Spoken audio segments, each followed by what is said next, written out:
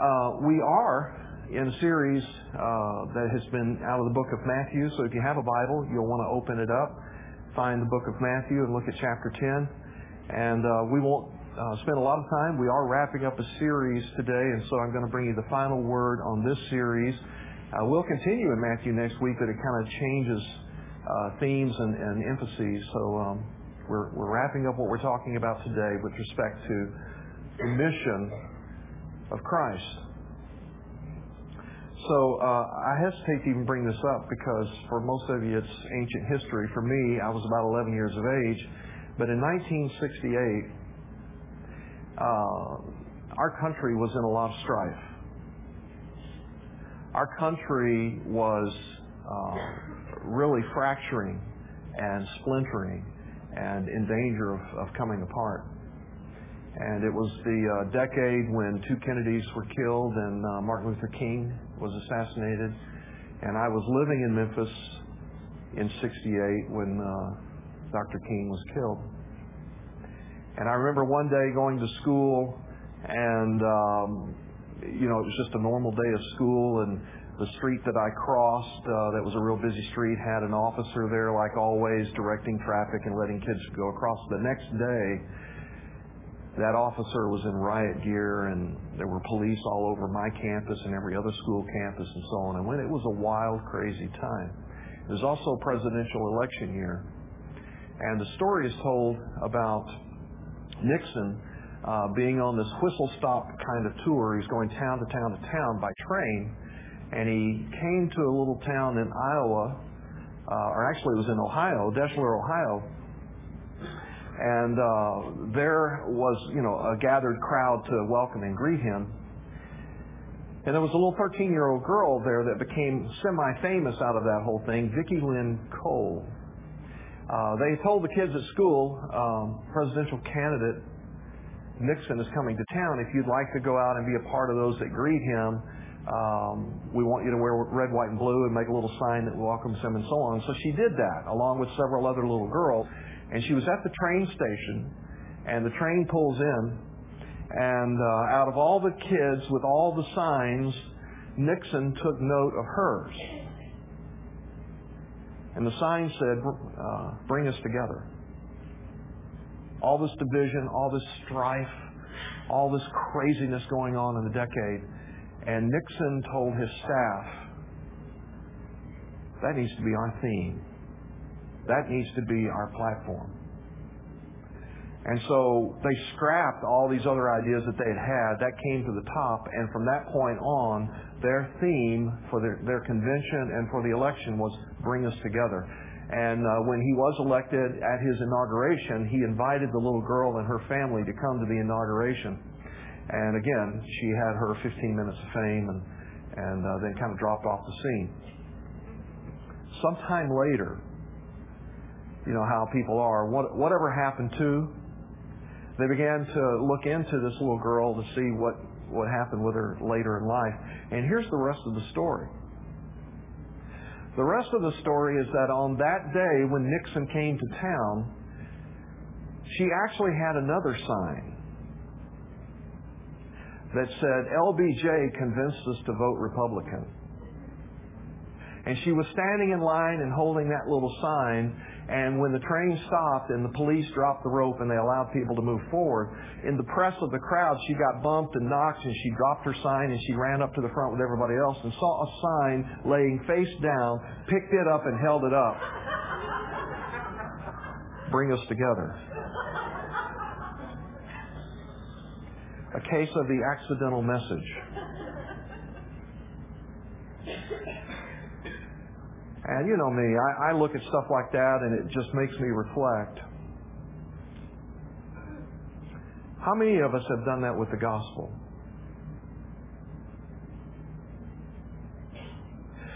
You know, we have hope that God can make some kind of difference.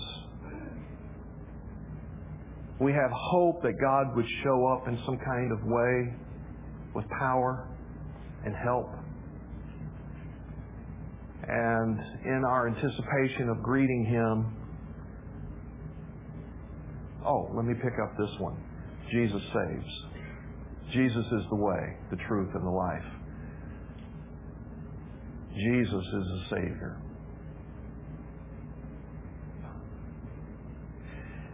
See, that little girl simply was opportunistic. Was able to maximize a moment. And I wonder if we are opportunists in the sense of, that's a pretty good message. Let me just kind of grab that for a while. And it never grabs us. Because the fact of the matter is, friends, if you have met the living Jesus Christ, because He didn't just die for our sins, He rose again. If you've met Him, if you know Him, if you have a daily connection, engagement, relationship with Him, if you've committed yourself to follow Him, then His message becomes your message. Cut me and I bleed Christ and His mission. It's not something that, I'll just hold up when it's convenient or opportunistic to hold up. So, as mentioned a moment ago, we have been moving through this matter of His mission for these weeks. And we've been talking about if you have any kind of stirring, any kind of inclination to follow Christ, that's because He's been pursuing your heart. That's because He's been wooing and drawing you to follow Him. And if you say a yes to following Him, then you have responded to a call on your life to live and to do His mission, which is to seek and to save those who are lost, which is to carry His message. We all stand condemned already. And there is no hope for a sinful humanity in the face of a holy God except for Jesus Christ paying the price, atoning for our sin, making it possible for us to be forgiven and have eternal life. That's our message. That's our hope. Cut us and we bleed that. That's our call. And there is a cost that goes with living that way and being on mission and sharing good news and hoping and praying for people to come to Christ. And it calls for courage. You get in some dicey situations that can be a little threatening in numerous kinds of ways. It will bring conflict, as we were talking about last week, because Jesus Christ is the most divisive person who ever lived. I know we want to talk about Jesus as love and God as love, and He's all about reconciling things like that. But as we discovered in last week's text, He said, I didn't come to bring peace. I came to bring a sword. I came to divide people. You're either with me or you are not with me and therefore against me. And you go, but I thought He was the Prince of Peace. Yes, He came to bring peace between us and God. And everyone that says yes to His invitation to be reconciled to God, to have peace with God, no longer had enmity with God, then that begins to leave you at conflict with everyone else that doesn't get on that same page. And that doesn't mean we get ugly or obnoxious or irritating about that kind of thing. It just makes a difference. And it just makes us wonder along the way, is it worth it? And so today we're talking about the culmination of all that, reaching the climax, the apex of what is it that this is all headed toward, all leading to. And we will get at that in Matthew chapter 10 as we get to the end of that chapter. So if you have your Bible and you're ready to look at that, we're only going to look at a couple of verses, say a couple of things, and we're going to wrap it up, okay? So here we are in chapter 10, verse 40. Jesus saying, as He's wrapping it all up, whoever receives you receives me. Whoever receives me receives Him who sent me. The one who receives a prophet because he is a prophet, will receive a prophet's reward. And the one who receives a righteous person, because he is a righteous person, will receive a righteous person's reward. And whoever gives one of these little ones, even a cup of cold water, because he is a disciple, truly I say to you, he will by no means lose his reward. So let's say a couple of things about that, and then we'll wrap it up. Being on mission with Christ culminates in, it results in our having a very, very clear sense of identity. Who are you? Of course, the philosophers for all the centuries have been trying to help us to answer that. And you've sought to answer that. I've sought to answer that through a number of life experiences, through whatever relationships, whatever accomplishments, whatever kind of career tracks. This is who I am. But for the Christ follower, the Bible makes it clear that when you give your heart, when you give your allegiance to Jesus, you become a Christ person. That is who you are.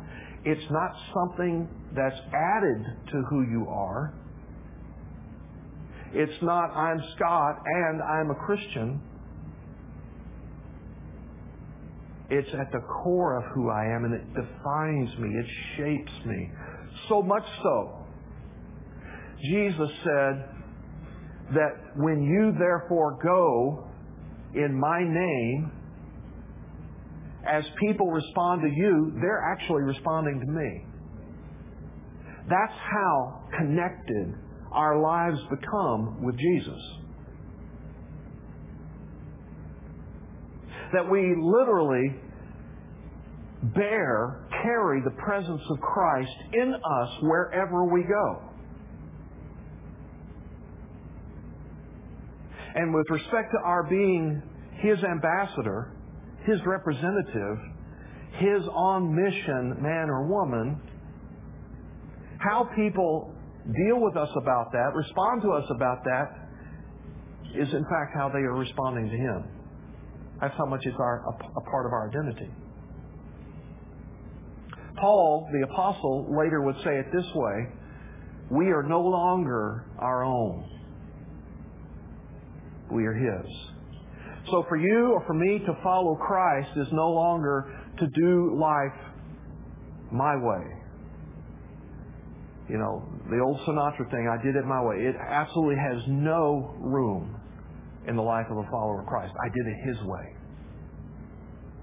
You see, we no longer had the boardroom, and my recreation representative sits at the board, my vocation representative sits at the board, my family representative sits at the board, and so on. And I'm at the head table, and we convene, and we decide how we're going to live life, and I'm going to have this kind of thing happen with my work life, this kind of thing happen with my family life.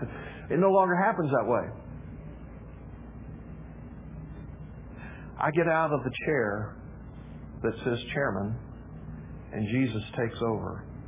I turn the entire organization of my life over to a new CEO. That's what it means to follow Christ. That's the identity that you and I begin to take on. And it is filled with promise. There are promises for you, for following Christ, for giving your life, for paying the price and the cost, to go through courageous, necessary scenarios and situations, for enduring the conflict.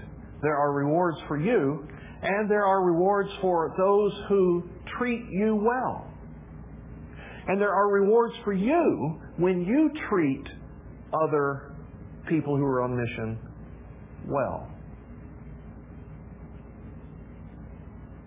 Now, we're not going to spend a lot of time on this, but let me just say this. When you pray for missionaries,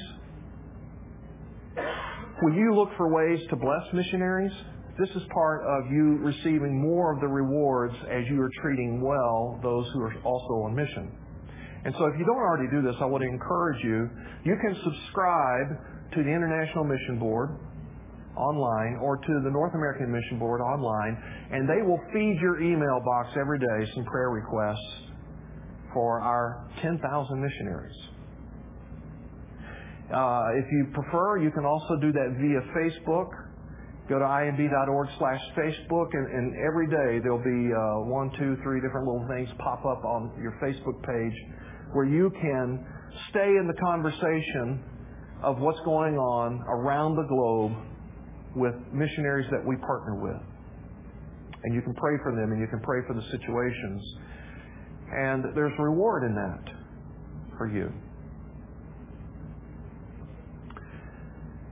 But when we start thinking about more locally,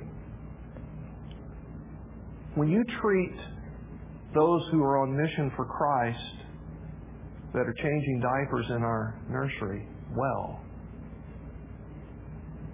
you've treated Christ well. When you treat those who in our Promised Land ministry teach our children about the things of Christ, you're treating Him well. When those are doing all the tech stuff, all the music stuff, all the other kinds of ministries that we do around here, when you bless them, when you pray for them, when you support them, when you encourage them, when you come alongside of them, you're treating them well is treating Christ well. And there's reward in that. Interesting word, mythos. The word that's translated reward. It's found 30-something times across the New Testament, and some of the time it's translated as the word reward. Some of the time it's translated as the word wages, depending on the context. In other words, it pays to follow Christ and to treat well those who follow Christ. Now, this is not a new idea. This is an idea that you saw happen over and over in the Old Testament. You look at 1 Kings, and you see the story of the prophet Elijah, who was having to go through a certain area of the country, and he didn't have any food or water, and he stopped where this widow was living, who was in such a poverty-stricken situation, she wasn't going to be able to survive. And he stopped at her place and said, could you give me a little drink and a little bread? And she goes, actually, I only have this much flour and this much oil. I was going to prepare it for me and my son. We were going to eat our last meal and die. That's pretty bleak. And he said, I'll tell you what, prepare it for me, and God will bless you. And so she did. Got the flour and the oil, made him a little cake, a little bread, and gave him something to eat. And then when she went back to discard her empty jar of oil, it was full. And when she went to her little jar of flour, it was full. She made herself and her son some food, and she turned around and looked back at these jars. They were full. And that went on for some period of time where God took care of her, blessed her in temporal kinds of ways. We hadn't even gotten to the eternal yet. For the way that she had treated one of God's servants. Turn the page into the next book, 2 Kings, and you get into the life of Elisha, who's traveling about, doing God's work. And he keeps going through this one area, and this woman noticed that he keeps going through this one area. And she tells her husband, they have some means, they have a little bit of wealth. She said, you know what? We ought to make an addition onto our house. Make a prophet room, if you will. And every time this prophet comes through, he can stay the night at our place. And so they did. They built an addition onto their house, and they put a bed in there, and they put a desk in there, and they put a lamp in there, and so on. And the next time he came by, they said, hey, stay at our place. And he stayed at their place every time he came through that area. And God blessed that childless couple with a child. On and on and on. I could go over the stories. But this kind of idea that Jesus is putting forth had been going on for centuries prior with respect to how you treated God's servants, how you treated those who were living on mission for God, would come back to you in some kind of payment, in some kind of reward. Now, Jesus will go on to say, as we get into the later chapters of Matthew, chapter 19, verse 28, he said, as you are faithful in following me in these kinds of ways, eventually I'm going to have you sitting on thrones. I'm going to have you ruling and reigning in the kingdom that is to come. in chapter 19, verse 29, he says, some of the things that you're going to lose along the way, some of the cost, some of the price that you're going to pay for being on mission for me, I'm going to make sure you're repaid 100 times over. And in Matthew 25:21, he said, now, even as you're faithful with just some little responsibility that I give you, little responsibility, eventually I'm going to make sure that you have a lot that you get to oversee.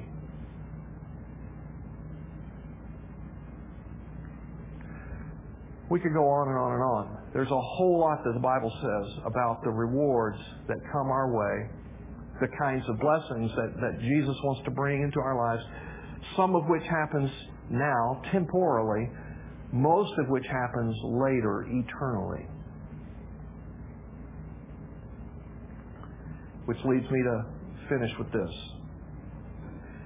And we've talked about this many times in here. And so I'm just quickly reminding us, friends, we have to remember that everything that happens in this life, the Bible says, is like a vapor. It's like a mist. It's here and gone. If you get 70 years, if you get 80 or 90 years in this world, it's like a vapor. It's here and it's gone. All of life, almost all of life, the overwhelming amount of life happens after you die. And so the way that plays out is, see, you didn't exist eternally in the past, but you do exist eternally in the future.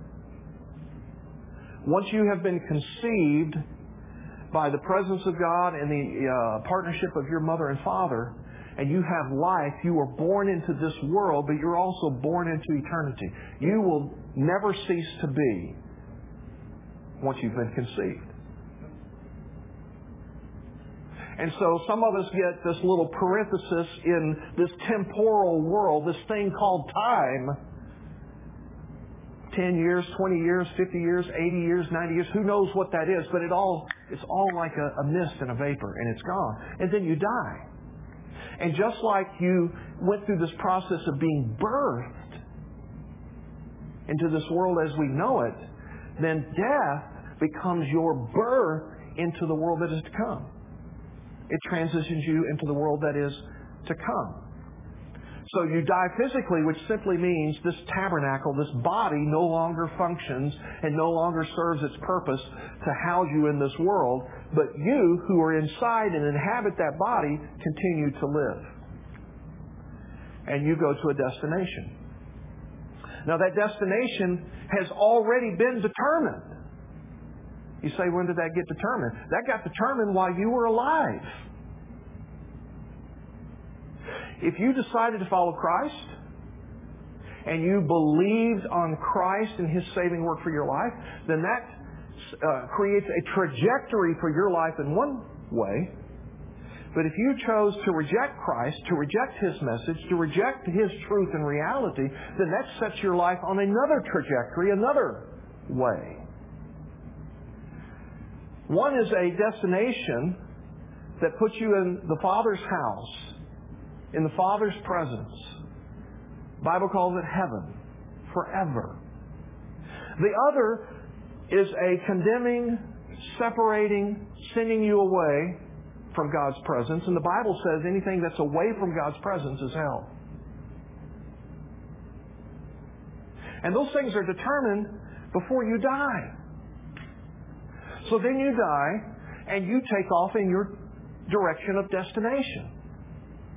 Now, when you get to that destination and you begin to appear before the living God, He resurrects your body so that a new body is therefore put around who you are to house who you are. Everyone is resurrected. Those who chose Christ, those who didn't choose Christ. And then there's the time for repayment. Everybody is judged. Those in Christ, those who are not in Christ. And at that point, it's determined whether you receive rewards or if you receive retribution. based upon what you did on earth. Now, your destination was determined by your belief, but your repayment is determined by your behavior. How did you actually live in this world? Believers and non-believers both get judged at that point, and then they either receive rewards or retribution. And there are degrees of that. There are amounts of that. I don't have time to unpack all that today. We've talked about it many times in here. But the more faithful, the more involved, the more engaged, the more sacrificial, the more selfless that you have been for the cause of Christ and the person of Christ in this life, there is a commensurate, a ratio of reward that goes with that on the other side. In the amount of waywardness from God and grief toward the cause of Christ and distress that you brought to His purposes in this world, the greater your retribution and your punishment on the other side. And then you're in eternity. That goes on forever and ever and ever. Either in His presence, heaven, or absent from His presence, hell.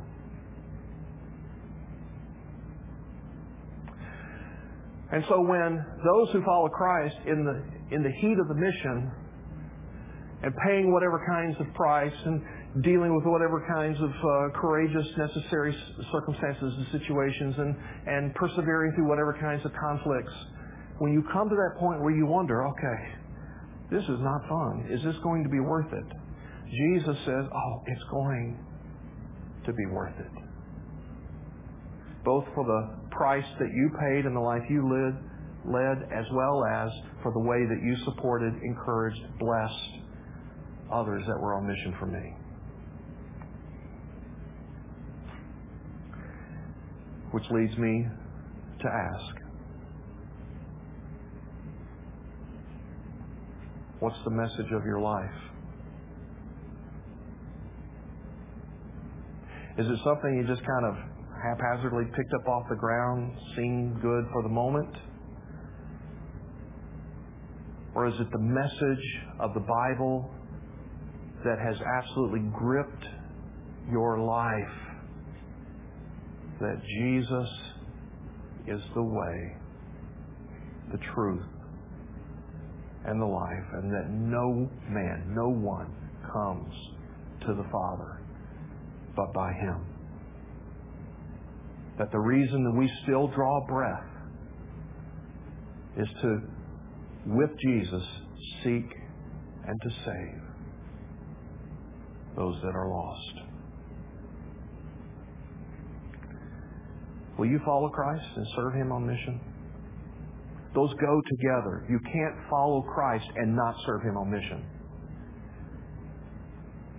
I know churches are filled with people that have signed a membership form and they say, I follow Christ, and they are not on mission. Friends, that's a problem. That's a problem that will have some very eternal consequences to it. Because the Bible is very clear. One of the evidences that you truly do follow Him is that you are on mission and there are certain fruits that come out of that. So, no fruit. If there's no apples, it ain't an apple tree. So, will you follow Christ and serve Him on mission? Will you support and encourage others who are on mission for Christ? Will you be a part of the movement that God is stirring, always moving about, right here in our own community and around the globe? See, we're global. We're both local and global kinds of people. We care about what happens across the street and across the world. Is that who you are? Let's pray about these things.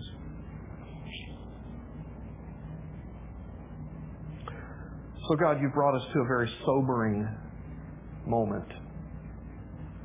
Really kind of a heart check, gut check kind of thing about where are we really with respect to you. And Father, help us. Help us to get through mental rationalizations and mental games that we play with ourselves and self-deception. Are we yours?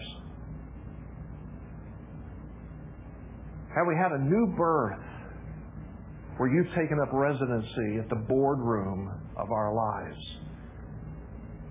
Where you're the CEO who calls all the shots in who we are? So God, I pray today that you would not allow any of us to live in deception, to think that we've got it squared away with you, if in fact we're just kind of playing a opportunistic religious game. I pray that your Spirit would help us know the truth. And Father, for those of us that have given our heart to you, I pray the work of your encouragement upon us today, the work of your empowerment that we might keep on keeping on, that we might persevere for the sake of Jesus in your kingdom. We pray that in his name. Amen. Amen. So this little moment right now is a decision moment. A commitment moment. And maybe you'd have to say in the course of our conversation, I've kind of been on the religious side, or not even so religious, but I know that I'm not possessed by the person of Christ and his mission. Friend, if you'd like to cross that line of faith and commitment today, you can. That's what this divine appointment has been about for you. God's been calling, wooing, drawing you to cross a line of faith and commitment and say, okay, I am yours. Please save me. Please forgive me. Please make me your child. Now that little connection card we referenced earlier is a way that you can communicate about that. If you'd like to put down in the prayer line below, I want to make this kind of faith commitment to Christ. Put it there and I'll pray for you. If you'd like to have a conversation about it, I'd be pleased to have a conversation with you about it. It's up to you. But maybe you made some other commitments today. You go, I've had some slippage. I've had a little drifting going on. My heartbeat has not been a missional heartbeat. And God's doing a course correction in my life, and I am going to be on mission for him. I'm going to be one of those who knows how to support others who are on mission well. Maybe there's some other commitment. But make that unto him as your act of worship. If you would, put it on your connection card. We'll pray for you. We'll try to support and encourage you in your decision. This is also when we worship with our tithes and our offerings. So if you came prepared today to worship God in that kind of way, you may do so. We're going to invite our ushers to come now. Lord, we give you gifts and we give you commitments. In Jesus' name, amen.